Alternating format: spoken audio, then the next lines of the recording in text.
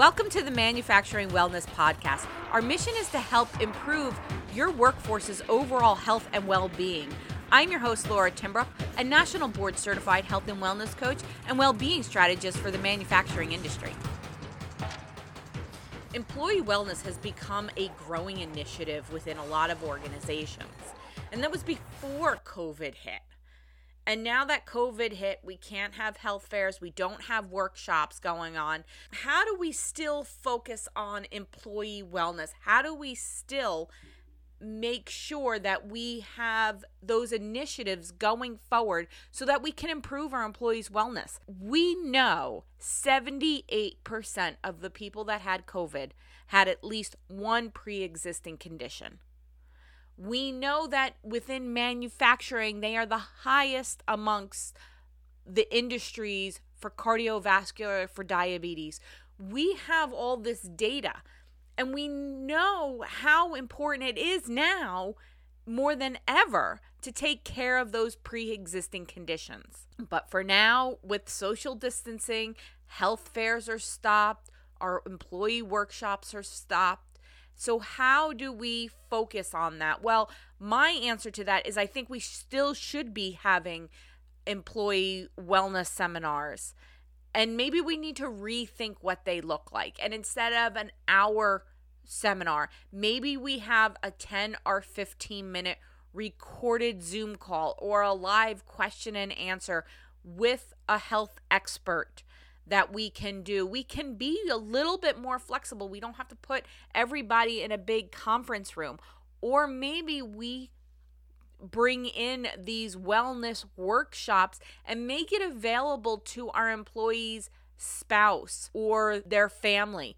So that way, if they don't have time to watch or take the wellness initiative course or whatever you're calling it, that somebody in their family can do it. Maybe someone that doesn't have to go into a facility. Or maybe some of your people are not in a facility and you can have them do it. There's so many ways of being creative about this. You know, one of the things that got me during COVID when the initial shutdown happened is how creative the manufacturing industry was.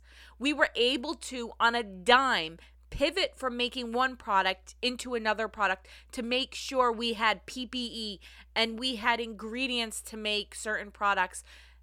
So if we can pivot on that and make sure and make those changes and be creative, we can certainly do that now with our employee wellness. And one of the areas I've been talking a lot about is my wellness culture. So I really work with organizations to create a wellness culture because let's face it, you can have health fairs, you can have your employee workshops that focus on wellness, but they're one-offs. Maybe you have them every 3 months, maybe every 6 months. But the problem is we need to build more consistency. We have to make this sustainable. And the easy way of doing that is putting an overall initiative in place to focus on well-being. We've done it with safety. We've improved our safety within our industry by putting a focus on the safety. Well, we need to be doing the same thing with wellness. We need to be putting an initiative in place and focus on wellness. And there's various ways of doing that, and they all depend on your organization, your budget, your availabilities, but we can be creative. If there's one thing I know about the manufacturing industry, they have the ability to quickly pivot and be creative. And that's really what we're kind of talking about is how can we be creative? What does our employees look like? What do they want? What do they need? What are their health concerns? And the first thing I always like to start off with when we are doing a wellness culture is start off with a survey. We can make all the assumptions in the world, but let's face it, we all know what assumptions mean. It's going to make an ass out of you and me. So instead of assuming something, let's ask our employees because maybe they have ideas. They know a lot of times what they will enjoy or what they'll focus on. I can't tell you how many times I've seen organizations put in wellness initiatives and it hasn't worked and they're wondering why their employees are not engaging. And it's simply because the employees, that's not what they were interested in. I can give you an example. One time early on in my career, I had an organization call me in. They were adamant on a certain seminar they wanted to give. So I gave the seminar and the feedback was not good. We had very little engagement, and when management found out, they were rather upset. And really what the problem was is that it was the wrong topic for their demographic. It was the wrong information. They weren't engaged. So when we redid the seminar and we redid it based on a subject that they were interested in it, suddenly the engagement was there. The reviews they were wanting were there. The changes in the employees they were hoping for were there. So it's so important that you engage your employees when putting in a wellness initiative. It's so important to understand your employees and understand what they need so that you can put something in place. And then once you put it in place and you're building this wellness culture and they know the leadership and their supervisors are all focused on it, they are more likely to engage and make the healthier changes. And another big thing when we talk about the wellness culture is simplicity. Oftentimes we jump into wellness and, I like to use the analogy, we jump into a healthy diet and we go from French fries to kale. Well, if you're jumping from French fries to kale, no one's sticking with kale. Everybody's going back to French fries. And that's really when we start looking at wellness and well-being changes, we have to make small jumps. We can't go from not working out to taking an hour CrossFit classes. It's not sustainable. So we want to create a sustainable culture, a culture that we can build upon, and a culture that your employees feel that they're valued, their health and wellness is valued.